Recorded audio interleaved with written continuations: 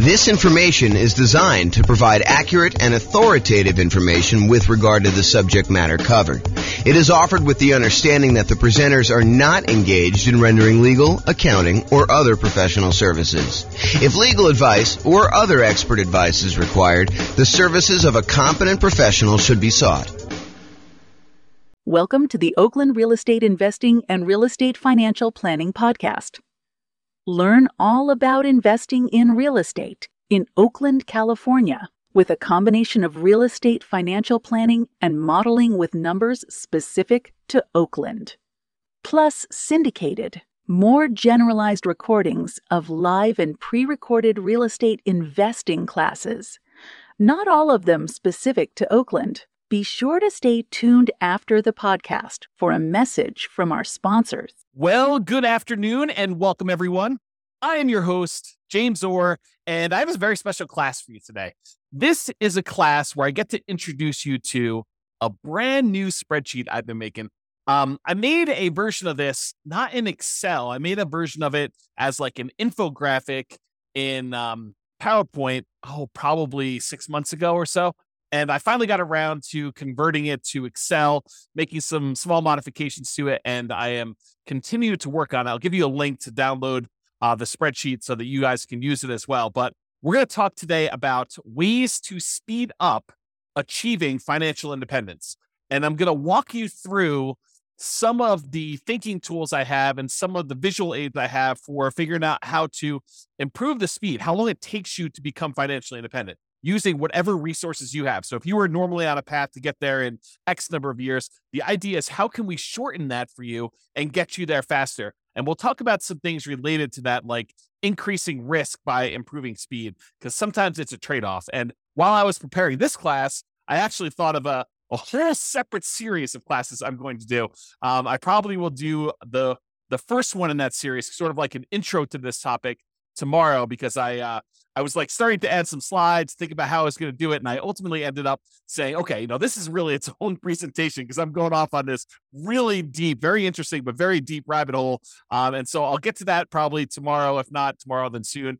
And I will share with you some of my other thoughts on some other really cool new tools I'm making for that as well. But today we're going to talk about ways to speed up achieving financial independence, a new tool I created with this other spreadsheet, and we'll kind of jump right into it. So let's get into it right now. So first, what is financial independence?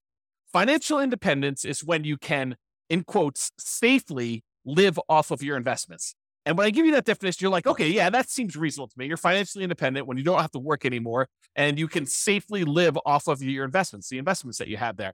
And yeah, that makes sense. But it doesn't really make sense because that is more of a generalized definition of like what it means to be financially independent. And it's not a mathematical definition of when are you financially independent? What is the math behind becoming exactly financially independent? So what I did is I came up with the math version of what is financial independence. And really what it is, it's when all of these things contribute enough money so that they cover your expenses or your desired amount of money that you want coming in.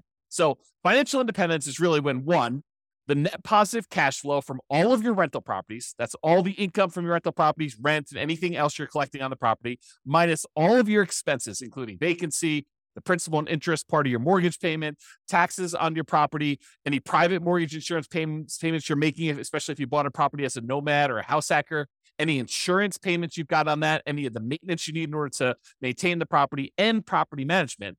So once you take all the income, you subtract out all those expenses, what's left over is your net positive cash flow from rental properties.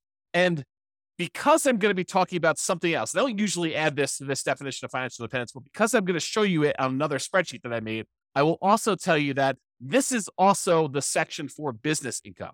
So if you have a business that is not relying on you to work there, you are a passive owner in the business and you're getting passive income coming in from that net of all expenses, that's also what is included in this number one section. This number one section really should say business income, and real estate rentals just happen to be a business that we talk a lot about. And so I made it its own special category, but really this is all your business income here. Net positive cash flow from business income, including net positive cash flow from rental properties. And the rental property one includes all your income minus all your expenses, including vacancy, principal, so on and so forth, which I already covered. So number one, net positive cash flow from rentals and also business income. Number two, is any invested assets you have. If you have money invested in stocks or bonds or, anything else like that, any money you have there times a safe withdrawal rate, which we'll get into what a safe withdrawal rate here is a little bit later, but times your safe withdrawal rate is money that can contribute towards you being financially independent. So if you have $1 million invested and you believe in the 4% safe withdrawal rate, which I'll get to in a second here, that is $40,000 a year that you can then use to be considered financially independent. That contributes to the income to see if you qualify as being financially independent there.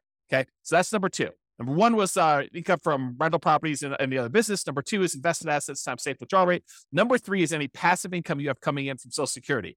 Now, if you're trying to do this financial independence thing way before you can collect Social Security, you won't be able to rely on that until much later. But some of you are listening to this, you're like, hey, look, I'm going to collect Social Security in 5 years, or I'm already collecting Social Security. And so you can count that as part of the passive income that you've got coming in as to whether or not you are financially independent. So passive income from Social Security. Similarly, if you bought any annuities and you're able to collect on those annuities now, if you're getting any like monthly or yearly proceeds from your annuities, those can count towards you being financially independent. And then number five is passive income from pensions. So if you have a pension and or Social Security, then you can actually count the income you have income from your pension as part of being financially independent. So those are really the 5 areas of income we're counting.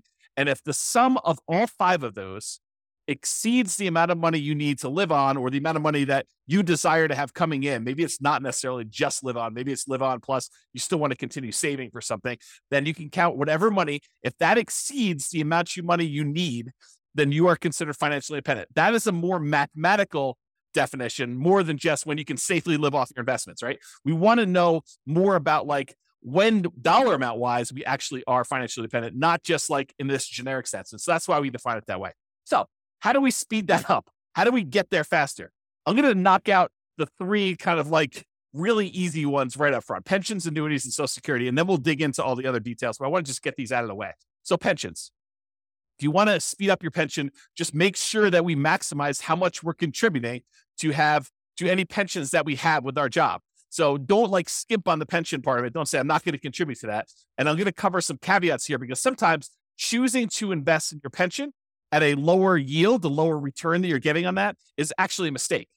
And you could look at it as, look, if my pension's only earning me whatever it is, like when I think about like how much I'm putting in and when I'm actually going to get out when I'm able to collect the pension, and I calculate that to be about 8 to 10% or whatever it ends up being, and you can go invest your money somewhere else and get a 15, 20, 25% return, and maybe even get it earlier than when your pension would start, then maybe you don't want to fully fund your pension. Maybe you want to choose to opt out if you can at your job and not do that. Now realize sometimes we go and we're like, hey, look, I'm not going to do the pension because I think I can get these higher returns, but then something happens where those higher returns don't actually come to fruition, where they don't actually appear. You thought you were going to rely on all this real estate stuff, and the real estate stuff didn't work out for whatever reason.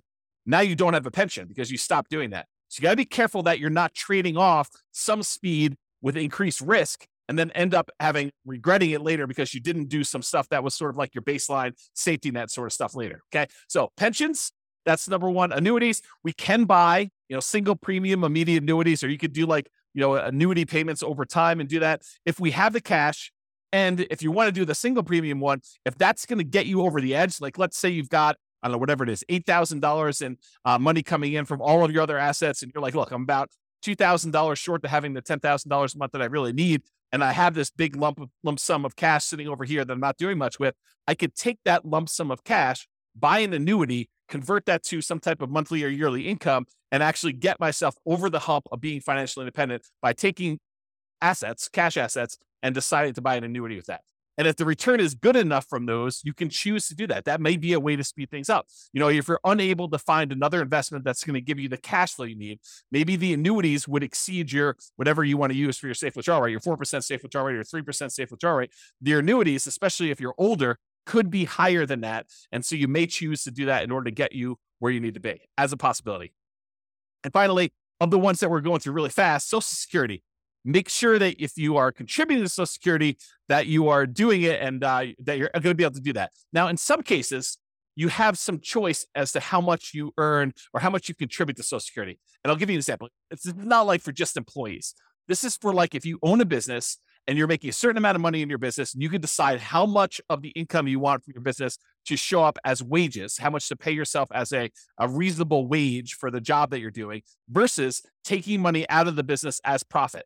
Because with the ones where you're paying wages on it, you're usually having to pay a Social Security payment associated with that. The ones where you're taking as profit, you usually don't have to pay Social Security payment. At least that's my understanding. I'm not a tax expert. But you could choose to take a certain amount as wages and pay the Social Security versus taking more money as profit. So you could decide within a reasonable degree. You can't say, I'm taking no wages, I'm going to put all my money in profit. I think you'd get challenged from the IRS in that. And so you could decide to take how much you're going to take in wages as to how much you're contributing to Social Security. And if you wanted to, you could choose to maximize the Social Security benefit so that you get the most out of Social Security later on when you're able to collect on it. And you'd want to go do that math and see what makes sense for you in your particular situation. So be careful, though, that you don't deliberately minimize or avoid paying Social Security and then regret it later. Similarly, what we talked about with the pension discussion as well. Okay. So how do we speed up those pensions, annuities, Social Security? Really, it's just about contributing to those and making sure we're doing it. Okay. And I did mention this while we were talking about that, but I just wanted to point it out to you that the returns you're earning on pensions and annuities and Social Security might be lower than what you think you can get or what you actually can get in these other investments outside of those options as well. So while we may or may not while there may or may not be a somewhat reliable source of money returns later, focusing on the pensions, annuities, Social Security, they may not be high enough to improve your speed. And so you may choose not to invest in those, or you may choose to reduce your investment in those, or do sort of like a hybrid where you're only investing a certain amount, and then you're taking the larger proceeds of your money and you're investing it somewhere else. And we'll talk about that. So here's the new spreadsheet that I hinted at. I call it my financial independence, asset allocation, and cash flows engine. And really what it's about thinking about financial independence for you and how you're determining where you're investing your assets, and specifically how the cash flow engine works, where the money you're earning from your job and all your other investments, where are you taking that money that you're earning from those? And then where are you bringing it all the way back around to the front of the engine and putting it in as fuel for your investments to grow even more? And then you're getting more out on the other end, and then you're keeping going around and around, and you have this like engine, this cash flow engine, where you get investments, you buy the investments, you then get the investments to earn some type of return, you get money thrown off from those investments, and you take that money and you bring it back around to the beginning. And so this is a visual tool to help you understand where you're earning your money, where it's all coming from, what are the sources of all of it, and then what are you doing with that money once it comes out of the cash flow engine? What are you deciding to reinvest in? And if we know approximately what the returns are for different kind of like, I don't know, buckets, they're kind of like the dotted lines around certain areas. Do you know the returns you're earning from certain ones? We can choose to say, okay, I'm going to take the money I'm getting from these 3 or 4 or 5 sources, and I'm going to put them back into source number 4 or source number 6 or source number 8 or source number 9. And we could visually do that so you can understand it. This is a brand new spreadsheet. I'm sure there are errors in it because I just released it. I just made it and I've not tested it. It's not been brought out into the public. It's not been shared with anybody. And so you're welcome to go download it, but realize, depending on when you're listening to this, I'm recording this. I don't even have my watch up. October 24th, 25th, something like that, 2023. And so if you're going to watch this and you're relatively close to that date, realize it's going to be new. And the longer we get out from under it, probably longer we get away from my release date, the more likely I'll fix some of the errors, and we'll do that. Not saying that you won't find any, but there you go. So if you want to go download it, go to refp.info/FIAACFE.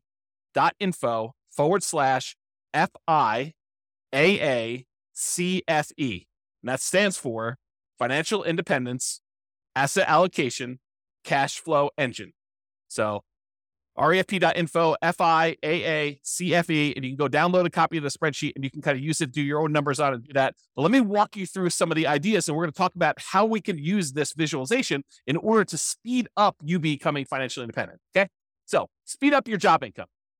So this is one of the sources. I just did a blow up of the spreadsheet here. This is one of your sources from your job income. It shows that how much you're making from your job and then how much you're actually investing from your job. So you have saved to invest. Part of the money, in some cases, you have a company match where the company says to you, look, if you invest 1 or 2% of your income, we will match that dollar for dollar. So if you invest 1%, we will automatically add add 1% to it. And so you'll end up investing 2% total, 1% provided by you, 1% from a company match. And so you want to try to maximize that if you can and do the company match part. Sometimes you'll take money outside of that company match. Just that company may say, look, we're only willing to go up to 3% with that. So you do your 3% investment, your company matches it 3% as an example. And then any additional money, 2% more or 5% more or whatever you're investing from your job, you want to go and take that money. And that is the no match, the money that you're investing from your job that is not matched by the company to do that. And then any money here you're putting in Social Security, you can kind of just keep track of that mentally for yourself. So how do you speed up the job income? Well, increase your job income. Like decide to earn more, or get a job where they do a match or don't do a match, or do one where they do a match, or they have some type of stock options or something like that. Not just your regular job either. I'm also talking about a side hustle or two. For example, maybe you decide to go and do house hacking, where you go and you buy a property where you can rent out part of the property while you're living in it. As another example for doing that. Or maybe you decide to start a business part-time in order to generate more income coming in, and you do that. So not just your regular job, maybe other jobs as well. If you're really trying to speed things up, that is a possibility for you. If you're trying to speed things up using job income, make sure you maximize that company match so that you get some money. Although there are some weird things. I didn't plan on going into a lot of detail on this, but sometimes your company match requires that you put money into certain type of accounts where you may not be able to access them until much later. And so realize that if you're trying to speed things up, become financially independent, maximizing money in your company match may be money that you can't use right away. And so you'll sort of have to keep that off in the distance until you're able to qualify for it at age 65 or whatever it is that the rules are for you. So you want to increase your company match or maximize your company match. You may want to increase any money that you're investing on your own outside the company match. And if you're relying on Social Security and you have control over how much you take from Social Security, like you're the business owner and have some control over wages versus profits, then minimizing Social Security may be faster, but at the cost of the amount of Social Security benefit later, which may be more risky or less conservative if something goes wrong with the investments you're making outside of the Social Security option. Okay. So just realize that. All right. So that's the first one. We talked about income. Now let's talk about properties. So in my mind, I've grouped properties into three primary groups because we really do look at properties in three distinct ways. First one is a really obvious one, the owner-occupant properties. These are properties that you live in. And sometimes there's a little bit of crossover, like if you're doing house hacking, you bought a duplex or a triplex or a fourplex, and you're living in one of the units and you're renting out the others, or maybe you're just doing roommates. You bought a nice single family home and you're living in the single family home and you're renting out a couple of the bedrooms, or you're renting out an RV space in the backyard, or whatever you're doing. Or maybe you bought the triplex and you're renting out roommates in the room and the one you're living in. And then you have two other rental units that you're renting out because complete separate units. Like if you're doing that, that's totally fine too. But for the most part, I'm talking about the properties that you're deciding to live in. And most of the time, we're not getting any type of cash flow or cash flow from depreciation from that. And we're usually not taking advantage of the appreciation, the property value going up, or the fact that we're paying down on the loan, because that really doesn't count until you pay the property off, and it totally reduces your housing expense. So, and I'll go into that in a lot of detail in other classes, but usually that does not contribute towards you being financially independent unless you take that property and you're using it, like we're going to use other properties here in a minute, as sort of like a rocket booster in order to gain some equity, have the property value go up, pay down your debt, and then you eventually sell that property, or you take the property that you lived in for a year or two or three or four or five, and you then convert it to a rental. And in those cases, you could use the assets you're committed there. But if you're just keeping them as an owner occupant, we don't really use those a lot as returns coming out of there that we could reinvest. Okay, so it really would need to move from being an owner-occupant property to some type of investment property or something like that, or selling it, which I didn't show in here, although I did make a note. Not show could sell owner-occupant properties for tax advantage capital gains. And there are some tax advantages of selling an owner-occupant property for your primary. Okay, so the first group was that owner-occupant properties. The next two groups are properties, investment properties that you buy that you intend to keep forever for cash flow. And then the next group is investment properties that you buy that you intend to sell for capital gains. Here's the general idea. There are some properties, rental properties, that you plan on buying, that you plan on keeping in your portfolio through retirement, and you plan on just having those puppies cash flow and generate cash flow to you that you intend to live on. That's one type of property. Those are the keep for cash flow properties. There are other properties that we're buying that maybe the cash flow isn't great, or maybe the property is not one you want to keep in your portfolio for a long period of time, but it is a property that you intend to buy because the return on it is so attractive. And it's a property that you intend to keep maybe for, a month or two and then quickly flip, or maybe you want to keep it for 6 months or a year or 5 years or 10 years or 20 years, or until you get to the point where you have enough properties, enough equity in them that you could sell off the ones that you planned on selling and use the proceeds in order to pay off the ones that you want to keep for cash flow. So there are some properties, though, that we plan to sell for capital gains. And so those are a separate group. The ones where we plan to keep for cash flow, we're primarily focused in on the cash flow from those, although you can access the appreciation of debt pay down via some refinancing or doing a HELOC on those. The other ones, we may get some cash flow and cash flow from depreciation while we're holding them, but really the intention of those is to capture the appreciation, the debt pay down from those, and then use that money elsewhere, come out of the engine and invest somewhere else in the property. Okay, let me check my notes to make sure I covered what I wanted to do.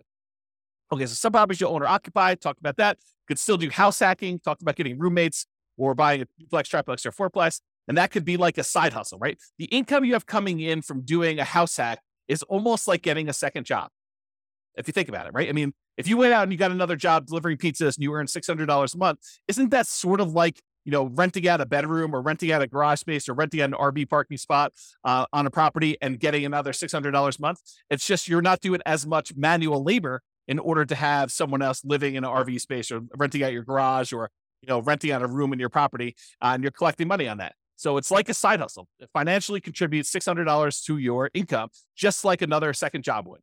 Okay. And maybe even some tax advantages of you renting out part of your property, as you'll probably get some cash flow from depreciation for the part of property that you're renting. Okay. So we can still do house hacking, talked about that, and or the nomad strategy. If you decide to do the owner occupant property where you buy a property as an owner occupant, get owner-occupant financing, usually low or nothing down. You get owner-occupant interest rates, which are usually a little bit better than investor interest rates. You buy the property, you move in there. You have to live there for at least a year. It's a requirement of the lender that you stay there for at least a year. And then once you're done living in the property for a year, then you can convert that property to a rental, buy another property as an owner-occupant, put another 3.5% down or 5% down or whatever you're going to do, then move into that property, live there for a year, and continue this property, acquiring rental properties with little or nothing down as you continue to acquire each one. And then you move them into either keep for cash flow or sell for capital gains as you do those. So that's the nomad real estate strategy, where you buy a property, live there as an owner-occupant for at least a year, then you convert it to a rental. The reason why we do at least a year is that is a requirement of the lender. You cannot buy a property as an owner-occupant, move in, and then move out before a year is up and convert it to a rental. It's called loan fraud. So do not do that. You have to stay there at least a year. It's a document you'll sign at closing when you get your owner-occupant loan. It's why they will give you an owner-occupant low down payment loan option with a better interest rate. Is because you plan to owner-occupy it, and the requirement is a year. If they change the rules and tell us it's 2 years, we'll start teaching 2 years. Right now, it's a year, so use a year. Okay, talk to your lender about that. We talked about that. And some properties you want to keep as long-term rentals. That cash flow goes toward the goal of financial independence. Some properties you'll want to sell for capital gains. Some of the cash flow while waiting the sale, where you'll capture and redeploy the equity you get from the property. Property goes up from appreciation, maybe some forced appreciation because you bought it at a discount or you did some work on it. And then property gets paid down a little bit on the loan. The difference between what you sell it for minus all your costs and taxes and stuff like that, minus what you owe on the property, is going to be that money that you're going to be able to redeploy as part of your cash flow engine in order to do this. Similarly to what we just talked about with all the real estate, because real estate is a business, as I discussed, we're talking about businesses here. So you basically have a business where you're getting cash flow, your profit from being in the business. Now, this is, if you have a job, you put your job income up on top in the spreadsheet and you get this business cash flow coming out as profit here later. Eventually, you may decide to stop working your job, but maybe you still own part of the business and you get profit from the business in the form of dividends or whatever else they're going to do there. And so you kind of keep this as there. So it allows you to kind of keep track of that there. Okay, now let's talk about safe withdrawal rate, because I'm about to go talk about the invested assets you've got and other things. And I want to mention what safe withdrawal rate is and kind of give you a very brief definition of what this is. We could really do like a 2-hour class on safe withdrawal rates. In fact, we probably could even do more. Okay, so where's safe withdrawal rates? SWR. It's how much you can, in quotes, safely withdraw from money that you have invested in things like stocks and bonds and likely not run out of money. There's no guarantee that you won't run out of money, but it's likely based on historical data. So a guy named Bill Bengen did a bunch of math and he came up with this idea that, hey, how much money can I take out of a client's portfolio where they are really unlikely to run out of money over a 30-year period or something like that. And so he looked at a bunch of different starting points using like historical stock market data, and he came up with this idea of a 4% rule. 4% rule basically says you could safely withdraw 4% of the amount that you start with, and you are very low probability likely to run out of money using historical data. Who knows what the future will bring, but usually the future looks similar enough to the past where he's saying, okay, look, based on historical data, 4%, most of the time we can get away with doing that. In some cases, we actually end up running out of money over a 30-year period, but 4% seems pretty safe to do. Then the Trinity study came out. It was 3 professors from Trinity University, Philip L. Cooley Carl M. Hubbard and Daniel T. Walls. And if you want to read the Trinity study, you can go read it at refp.info/Trinity. It'll take you right to the PDF. You can go read the whole thing. But they did a whole bunch of analysis on the same problem. And they basically determined, if you have a 90% stock portfolio, or 10% stock, or 10% bonds, or 80-20, or 70-30, or whatever it is, they ran through a whole bunch of different variations. And they published how many times of the different starting years did people actually run out of money doing this. And they showed their results. So you can go look at all this and do it. So some people will use this if you've ever heard someone say, I'm using the 4% rule or the 4% safe withdrawal rate. It means that if you have $1 million invested, you can withdraw $40,000 per year, and you are not likely to run out of money. It's still possible, but you're not likely to run out of money if you've got that $1 million invested in stocks and bonds. In the simplest version of this, and there's lots of variations, lots of discussions about it, but in the simplest version, the $40,000 a year increases by inflation each year. So it's $40,000 year one. The next year might be, $40,000 plus 3% or something like that. And so you can go look at those numbers and see over time. Now, to be crystal clear, this explicitly excludes all real estate and business equity. So you can't say, I've got $2 million worth of real estate equity and I'm cash flowing $2,000 a month for that.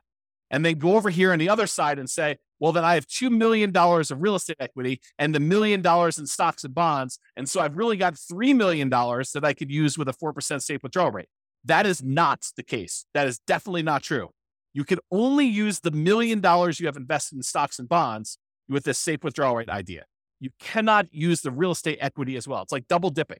You're already getting a return on that $2 million of real estate equity. That's the cash flow that you're getting on the rental properties, as an example. Okay. So you cannot use real estate equity as like part of your safe withdrawal rate. If you liquidate the properties, you sell them, you pay the taxes on them, you pay any expenses of doing the transactions, closing costs and all that other stuff. You could take the money and then invest in stocks and bonds or whatever else you want to do, and then use your safe withdrawal rate with that. But that's not what we're talking about here. Okay. We're really talking about money you've got invested in stocks and bonds, not the equity in your properties. Okay. Now that I explained safe withdrawal rate, now we're looking at the 3 different types of accounts you have where you have assets invested in them. And these are usually things like stocks and bonds times whatever your safe withdrawal rate. So there's money that you could have in a taxable account. And a taxable account is money that you pay taxes in order to get the money. It's like from your job. And then you're going to pay taxes on any gains you have from those investments. So you pay taxes when you earn the money. Then this is an after-tax investment. And then once the money gains stuff, goes up in value or it's throwing off dividends or whatever, then you're paying taxes on that as you go. That's what your taxable account money is. For example, investing money you earn and pay taxes on already in a brokerage account. So you go decide you're going to go invest, you're going to trade options, you're going to do whatever you're going to do there. That is money that you most of the time be doing in some type of taxable account, taxable brokerage account. There's another type of account called a tax deferred account. You can have assets in these tax deferred accounts. It's money you invested before paying taxes on it, but you need to pay taxes on it when you withdraw it. So it's money that the government will say to you, hey, listen, you could take a certain amount of your income and you could set it aside and invest in these tax deferred accounts. You don't pay taxes on the money that you earn while you do it, but you are going to pay taxes on it when it comes out. And so they want you to grow that, make it a much larger dollar amount, and then pay taxes on the larger dollar amount when it comes out. An example of this would be a traditional IRA. Okay. So that's another example of a tax deferred account. And then you could have assets in tax-free accounts. This is money where you pay taxes on it as you earned it, but then you do not pay taxes on it when you withdraw it. So you can put it into a certain type of account, let it grow. You pay taxes on it before you put it in. And then once you actually have it grow, then as you pull it out, you do not pay taxes on that at all. An example of this would be like a Roth IRA. Okay. So you could take money that you're earning in your engine and you could decide to put it into your taxable account, pay taxes on the money, invest it, and then pay taxes on it as you come out. You can decide to take the money you have, not pay taxes on it up front, defer the taxes till later, invest your money, and then pay taxes when you get it out. Or you can pay taxes on money, invest it, and then when you pull it out, it's tax-free. Okay. So those are the 3 types of options. You have an account, kind of like a line item for each one of those here. And then you multiply that by whatever your safe withdrawal rate is to find out how much money you could take out of there. Now, while you're actively growing your portfolio, you're not taking out money to live on or anything, you can just let these grow, right? You put money in and let them grow and not actually do a safe withdrawal right now. But later on, when you start pulling money out there, you may want to have money coming out of those. And then another one here is annuities. How much you bought in annuities that you have the value of the annuities here, and then the annuity payout rate, you can calculate how much you're actually pulling out of there when you do the annuities. Okay, so besides earning more money from your job, from side hustles, from starting businesses, and reducing your expenses, your personal expenses, your business expenses, including taxes on both your personal and business expenses. So like, how can you go ahead and save more money by earning more and spending less, which both are really, really important. Okay. Like this is not like a trivial thing, but besides those, how else can we speed up financial independence? Well, it's really about what you do with the money you've got coming from your assets, like how we go and deploy the things that are coming out of the engine, the sources of the money that you have to invest. You know, when we talk about the engine, it's the money in, all the money that you've got that you're investing in your assets. Then what happens when you get returns, and what do you do with all this money coming out? Sure, there's job stuff where you're getting some money and you're saving it like there. But really, what are you going to do with like cash coming out of your businesses and the money coming out from like your properties growing in value if you decide to do a refi or HELOC or whatever, or if you decide to take money and you sell a property or doing all that, or any money coming from your business or the safe withdrawal rate money you've got coming out. Like, what are you doing with all of this money? You're like thinking about like, where do I deploy it and how do I do it? So we're really focused on the sources of money out, all these little green letters in boxes there. So let's talk about the money to invest. What do we do with this money to speed up financial independence? And these are all the different things that we have money coming from. So the job, you've got some money coming in when the company matches your money, the money that you're saving that the company does not match. Any of the cash flow properties that you own, you could decide to collect money now in the form of cash flow and then cash flow from depreciation. If you decide to pull money out of those properties, you're primarily keeping for cash flow, like you do a cash out refi or you do a HELOC. And then if you have properties that you're keeping primarily to sell for capital gains, you might get a little bit of cash now in the form of cash flow and cash flow from depreciation. But then if you sell the property, there are certain proceeds you can get where you pay the taxes on it and you can invest in whatever you want. Or you could decide to defer your taxes, do a 1031 exchange, and then reinvest that money in more rental properties, like kind investments. So you could do that. Or if you decide instead of selling the property right away, you can access the equity you have in those properties with a loan temporarily and do a cash out refinance or HELOC, just like we did with the ones where we were keeping for cash flow. And then any business income you've got there, you can use the cash flow from owner profits. Then these invested assets times your safe withdrawal rate. We've got the tax withdrawals, tax deferred withdrawals, and then tax-free withdrawals from those three different sources, your annuities, your Social Security, and your pension. So those are the different sources of money to invest that we've got there. So what do we invest in? Like we take all this money out from all those different sources, and like, how do we go and speed things up? And what do we reinvest in? And part of it is this choice. It's the choice of, okay, we've got all these sources of money that we just went over. Where are we going to put that? How do we improve it? And part of that is taking all this money out that we see. Some of them you're going to be deferring for later. Like you're not going to be necessarily taking money out of, the tax withdrawal account or whatever, unless you're going to say, hey, I'm saving up money in this until I get to $100,000, and then I'm taking $100,000 and I'm going to use that as down payment in order to buy a property. So you may be doing stuff like that, but sometimes it's like you're holding for a little while until your engine grows and the return grows in that. Then you're going to take money from there and you're going to move it up somewhere else. Okay. So what are we going to reinvest in? Well, here are the options, right? I've tried to simplify it down and say, these are really the choices we're looking at. Number one, we can invest in more owner-occupant properties. We could either put up money for down payments and buy another owner-occupant property. Maybe we sell one, use some of the proceeds and reinvest in that. Or maybe we sell one, take some of the money, buy an investment property, take less of the proceeds and go buy an owner-occupant property. But we take some and we use it for down payments to buy an owner-occupant property. Or we could pay down on mortgages and earn a return from having less that we owe on the property. So if we have an 8% mortgage, which is what they are about the time that I'm recording this, you could take money, from something else you've got on the other side and reinvest it by paying down an 8% mortgage. What do you earn as a return by paying down an 8% mortgage? It's not a trick question. 8%. That's exactly right. So if you're going to go have a loan, you're going to pay it down.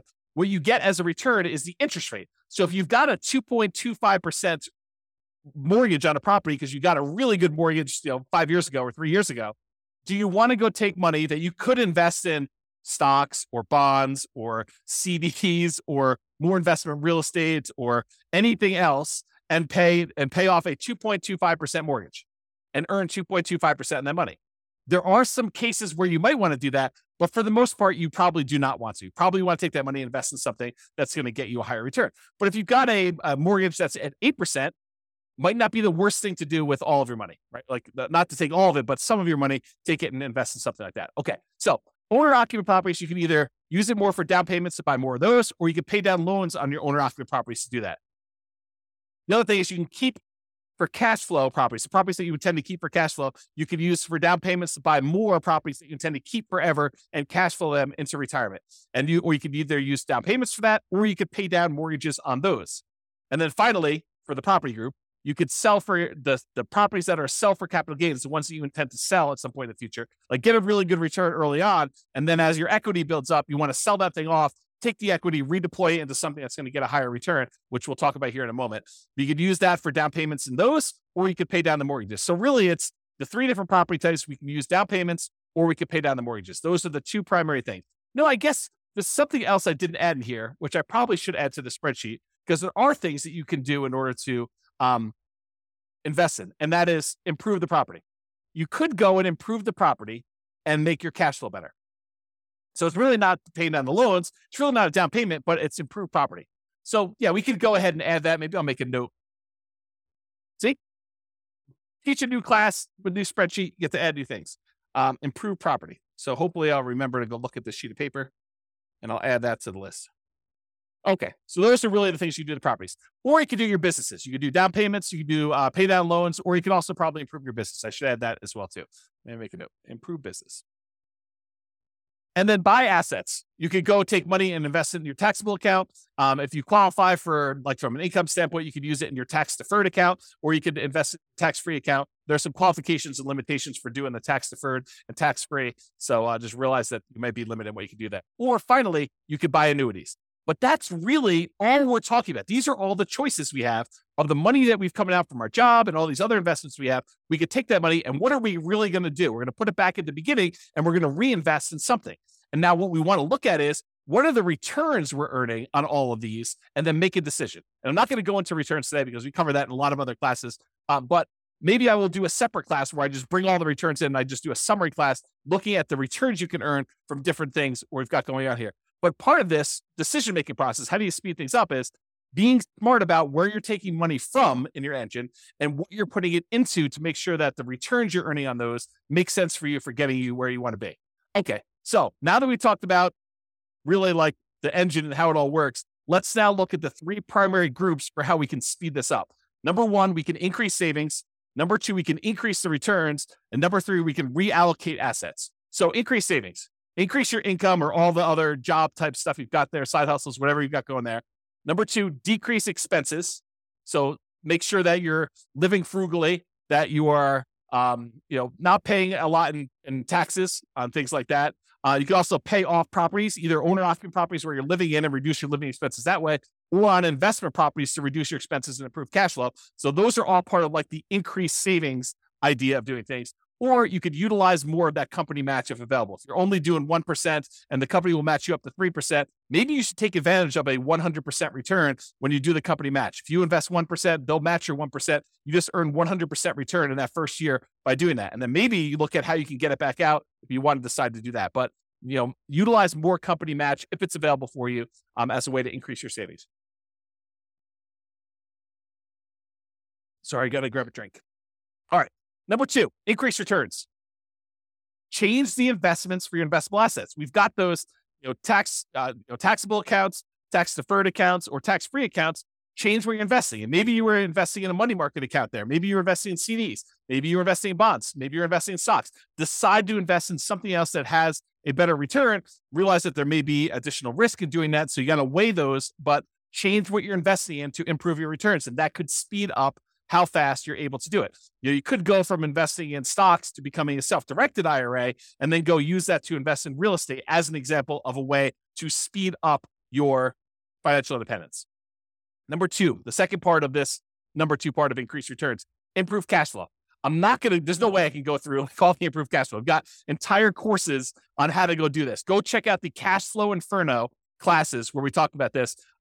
It's as of right now, at least you can access it for free. It's a bonus. refp.info/CFI, Cash Flow Inferno, CFI, refp.info, CFI. And in there, we have the 88 strategies for improving cash flow on rental properties. It's all part of like my concepts of the lowest monthly payment guarantee, how to minimize all the expenses when you're buying properties, both owner-occupant and rental properties, and then the maximum cash flow guarantee, all the different ways and strategies we have to improve cash flow and income you're earning on those rental properties that you have, and combine both those together. And it means that you're going to maximize and improve your cash flow.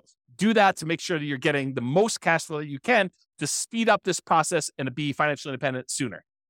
Another way to increase returns is find better deals. And I've kind of broken it down into two primary areas. Number one, for the properties that you plan to keep for cash flow, look for better cash flowing properties. Maybe that means going to another market. Maybe that means being really patient. Maybe that means making very aggressive offers, whatever it means. Or maybe it means changing your strategy. Instead of going for a long-term rental approach, maybe it means going for short-term rentals or student rentals or, whatever you're doing there. Realize that sometimes by changing your strategy, you might be moving more toward that kind of like job source, right? You start thinking to yourself, okay, I'll do short-term rentals. And if you don't have a lot of team built in place in order to help you manage the short-term rentals, maybe that starts looking like you doing work and doing a job. And if you're trying to be financially independent, then it's harder for you to not work and also manage short-term rentals unless you have a team in place that can kind of do that. So just kind of a warning about that one.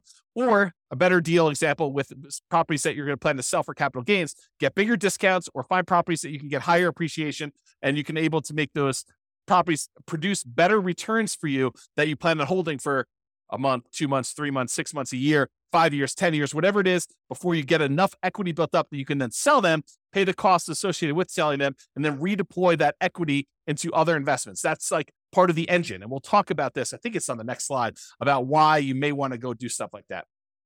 And then increase leverage. Increasing leverage has to do with the fact that when you buy rental properties in particular, the return on your rental properties tends to go down the longer you hold it. The returns tend to go down because the equity in your property builds up. The property tends to go up in value. You tend to pay down on the loan. So the amount of money you have tied up in the property tends to get bigger, tends to increase. And so the amount of money you're earning from, property value going up and the tax benefits and the cash flow and, paying down the loan, all those numbers, while they may be growing, they're growing slower than the amount of equity in your property is growing. And so the return you're earning on the equity you have in the deal, your overall return that you're earning on equity actually goes down the longer you hold the property. And so if you took that money and you let it, you kind of like capitalize on the really high return you earn early on. And then as that equity grows and the return starts to dip off, you redeploy that equity into something else. You could leverage up your returns and earn better returns on the money you have invested. And so there's two ways to really do that. You can refinance, pull out the equity and redeploy it. Or you could sell the property, pay all the costs associated with that, and then redeploy the equity and improve your returns that way. And it's based on this idea, this return on equity idea. And I've taught separate classes on this. And I'm not going to have time to go into a ridiculous amount of detail, but this is legit. This is like a phenomenon that is true. You buy a property and you end up earning a good amount of appreciation, a good amount of debt pay down, a good amount of cash flow from depreciation, and usually relatively low cash flow at the beginning, and that tends to improve over time. But because you have very small equity and you bought it, maybe you bought a property with only 5% down as a nomad, maybe you put 20% down as an investor or 25% down as an investor, but you have this small amount of equity that's earning these returns from appreciation, debt pay down, cash flow, and cash flow from depreciation. So you've got all these returns there.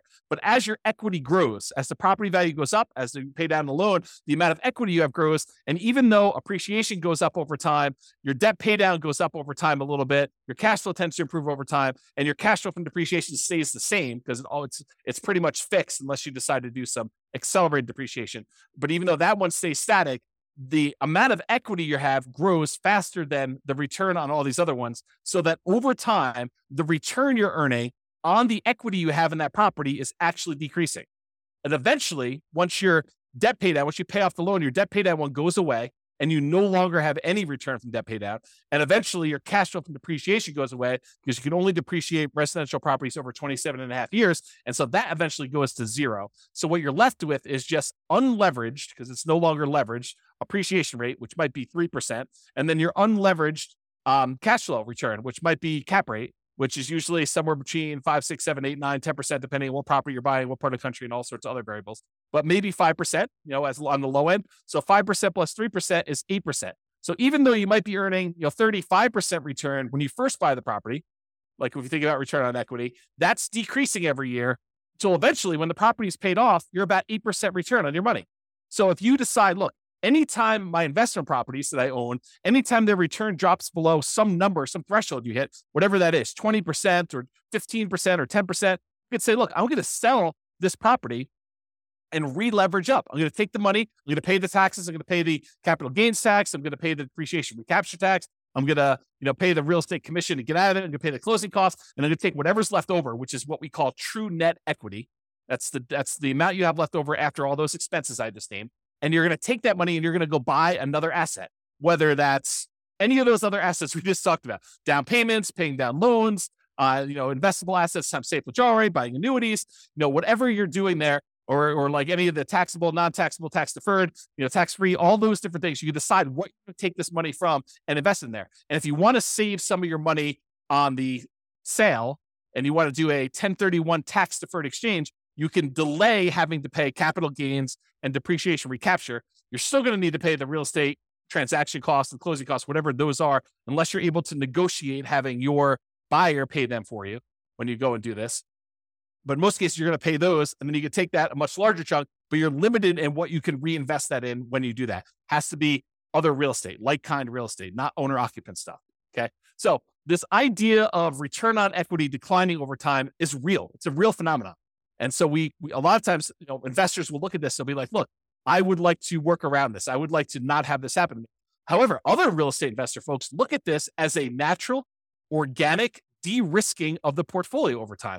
Because as you pay down the loan, it becomes less risky. You owe less on the asset. Your kind of like resiliency for price declines goes up, and your resiliency for rent declines goes up. The rent can come down and you'll still have positive cash flow. The price can come down and you'll still have positive equity. So this is a natural, organic way to de-risk your portfolio, but it also typically means that you're getting less of a return on your asset over time.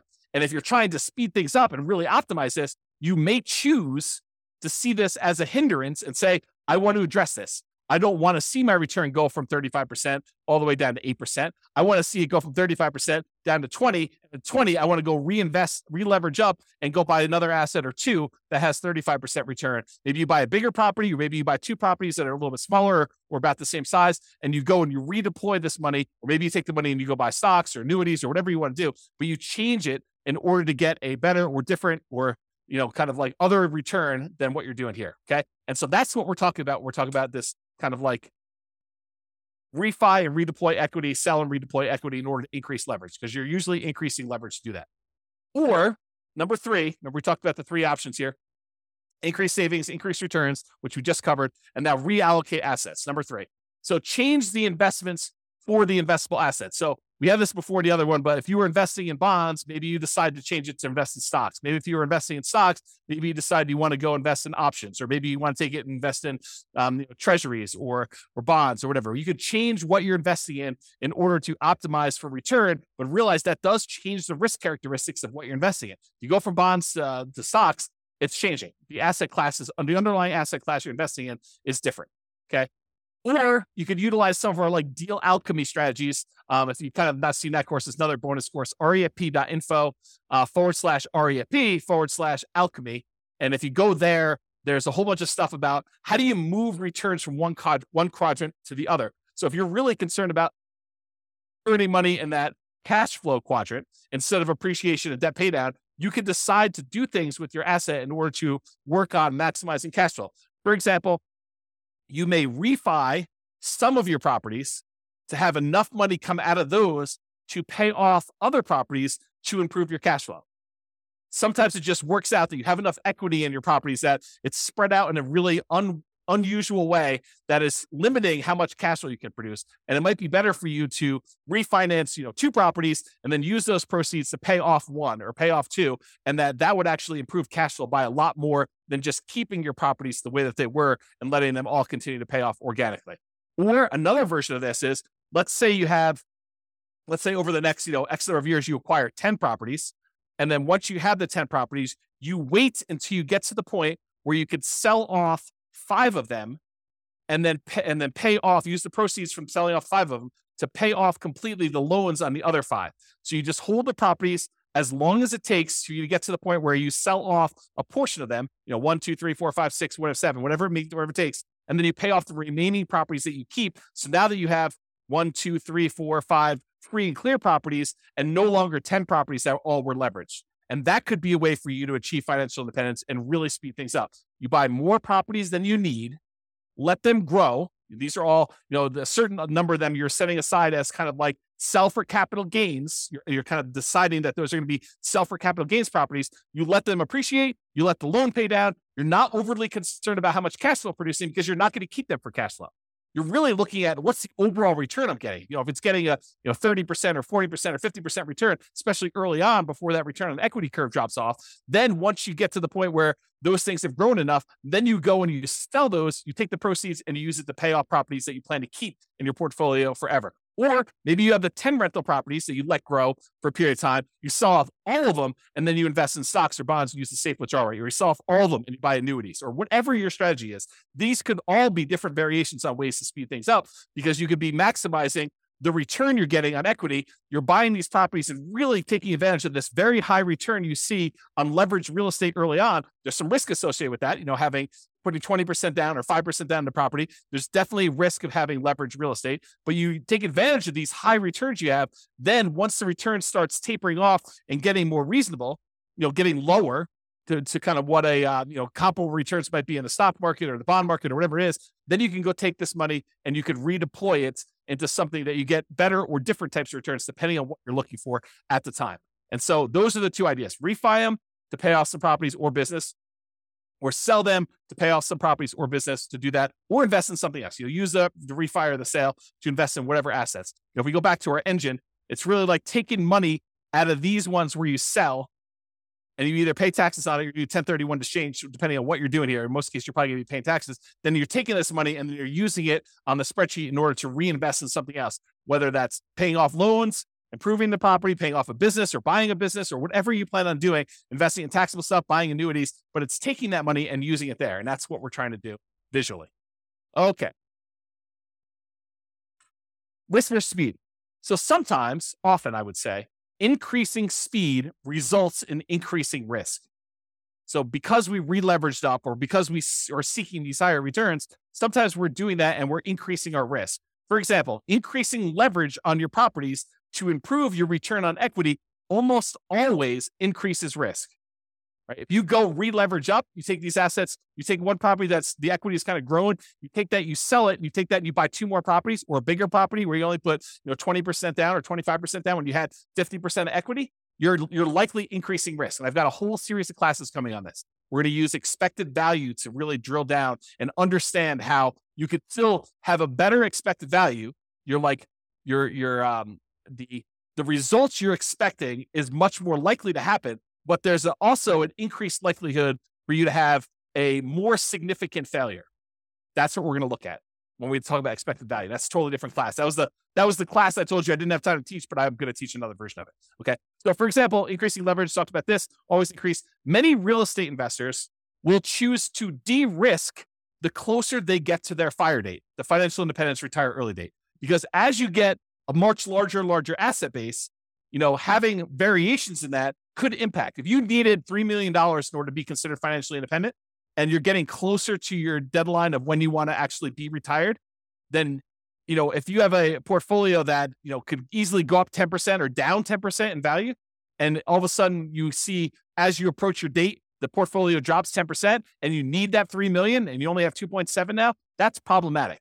And so the closer you get to the date where you actually want to be financially independent and stop working, the less risky you want it to be, unless you're way above it, right? Unless you're like, okay, I need 3 million, I'm at 7 million. I don't need to de-risk that much at that point. But if you're close, then that's one of the more dangerous times. This is a retirement date risk. This is from Michael Kitces. Talks about the peak impact of portfolio size effect. Right as you're entering the period where you're going to stop working here, that this time period right before you hit your financial independence, retire early date, that is one of the more dangerous times.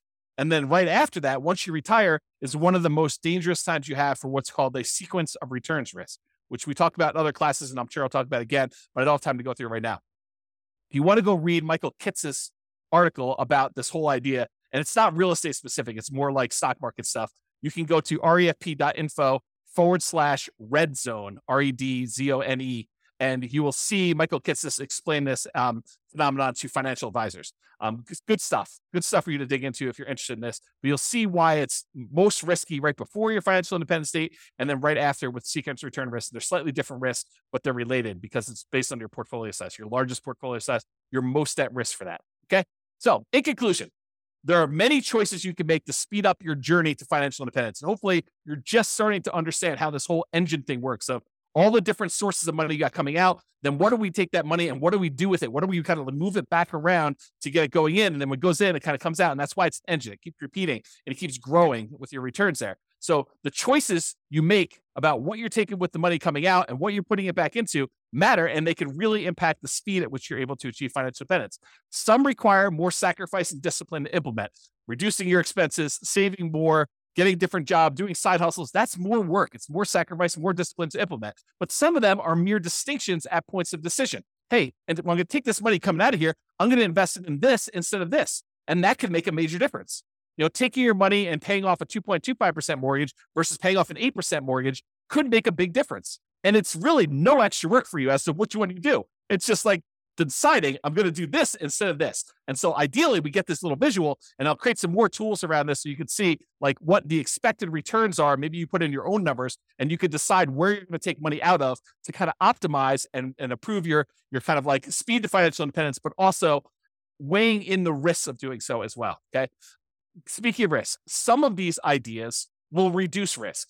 Taking money and paying off loans with them probably reduces risk overall, provided you have enough reserves. You don't want to go risk your reserves to kind of pay off a property a little faster. Other choices will increase risk. Selling off properties and then re-leveraging up and only putting 5% down or 15% down or 20% down or 25% down when you had 50, 70% of equity in your property before that, that's going to increase risk for you. You're going to actually have like a significant uptick in a lot of the different ways that we measure risk. For real estate investors, the decline you see from return on equity is a legit phenomenon. It does happen. So be aware that most of the time when you buy a real estate investment, the best return you're getting is really early on when you're most leveraged. Okay. Even if it's not the best cash flow. And organically over time, what tends to happen is your cash flow improves, but all of your other returns drop off.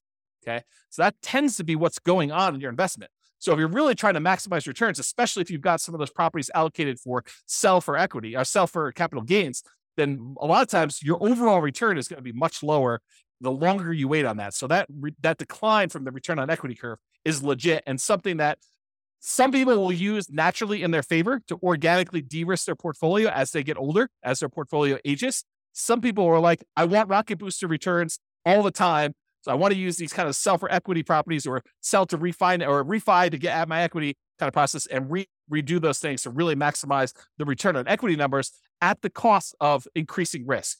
And we'll look at those here when we do a lot of the expected value stuff in future classes to do that. Hope you enjoyed today's class. Hopefully it's not too long. Have a great day, everybody. This has been James Orr. Bye-bye for now. With home prices up, mortgage interest rates up, and rents up, but not quite enough to counteract the higher prices and interest rates. Cash flow on rental properties in Oakland is harder than ever. Book a call with the Real Estate Financial Planner to apply our proprietary 88 strategies to improve cash flow on your rentals. See the show notes for a link to schedule your call and improve your cash flow today. If you're a real estate agent, lender, or professional in Oakland that wants to help our real estate investor listeners, consider reaching out to learn about collaboration opportunities with this podcast.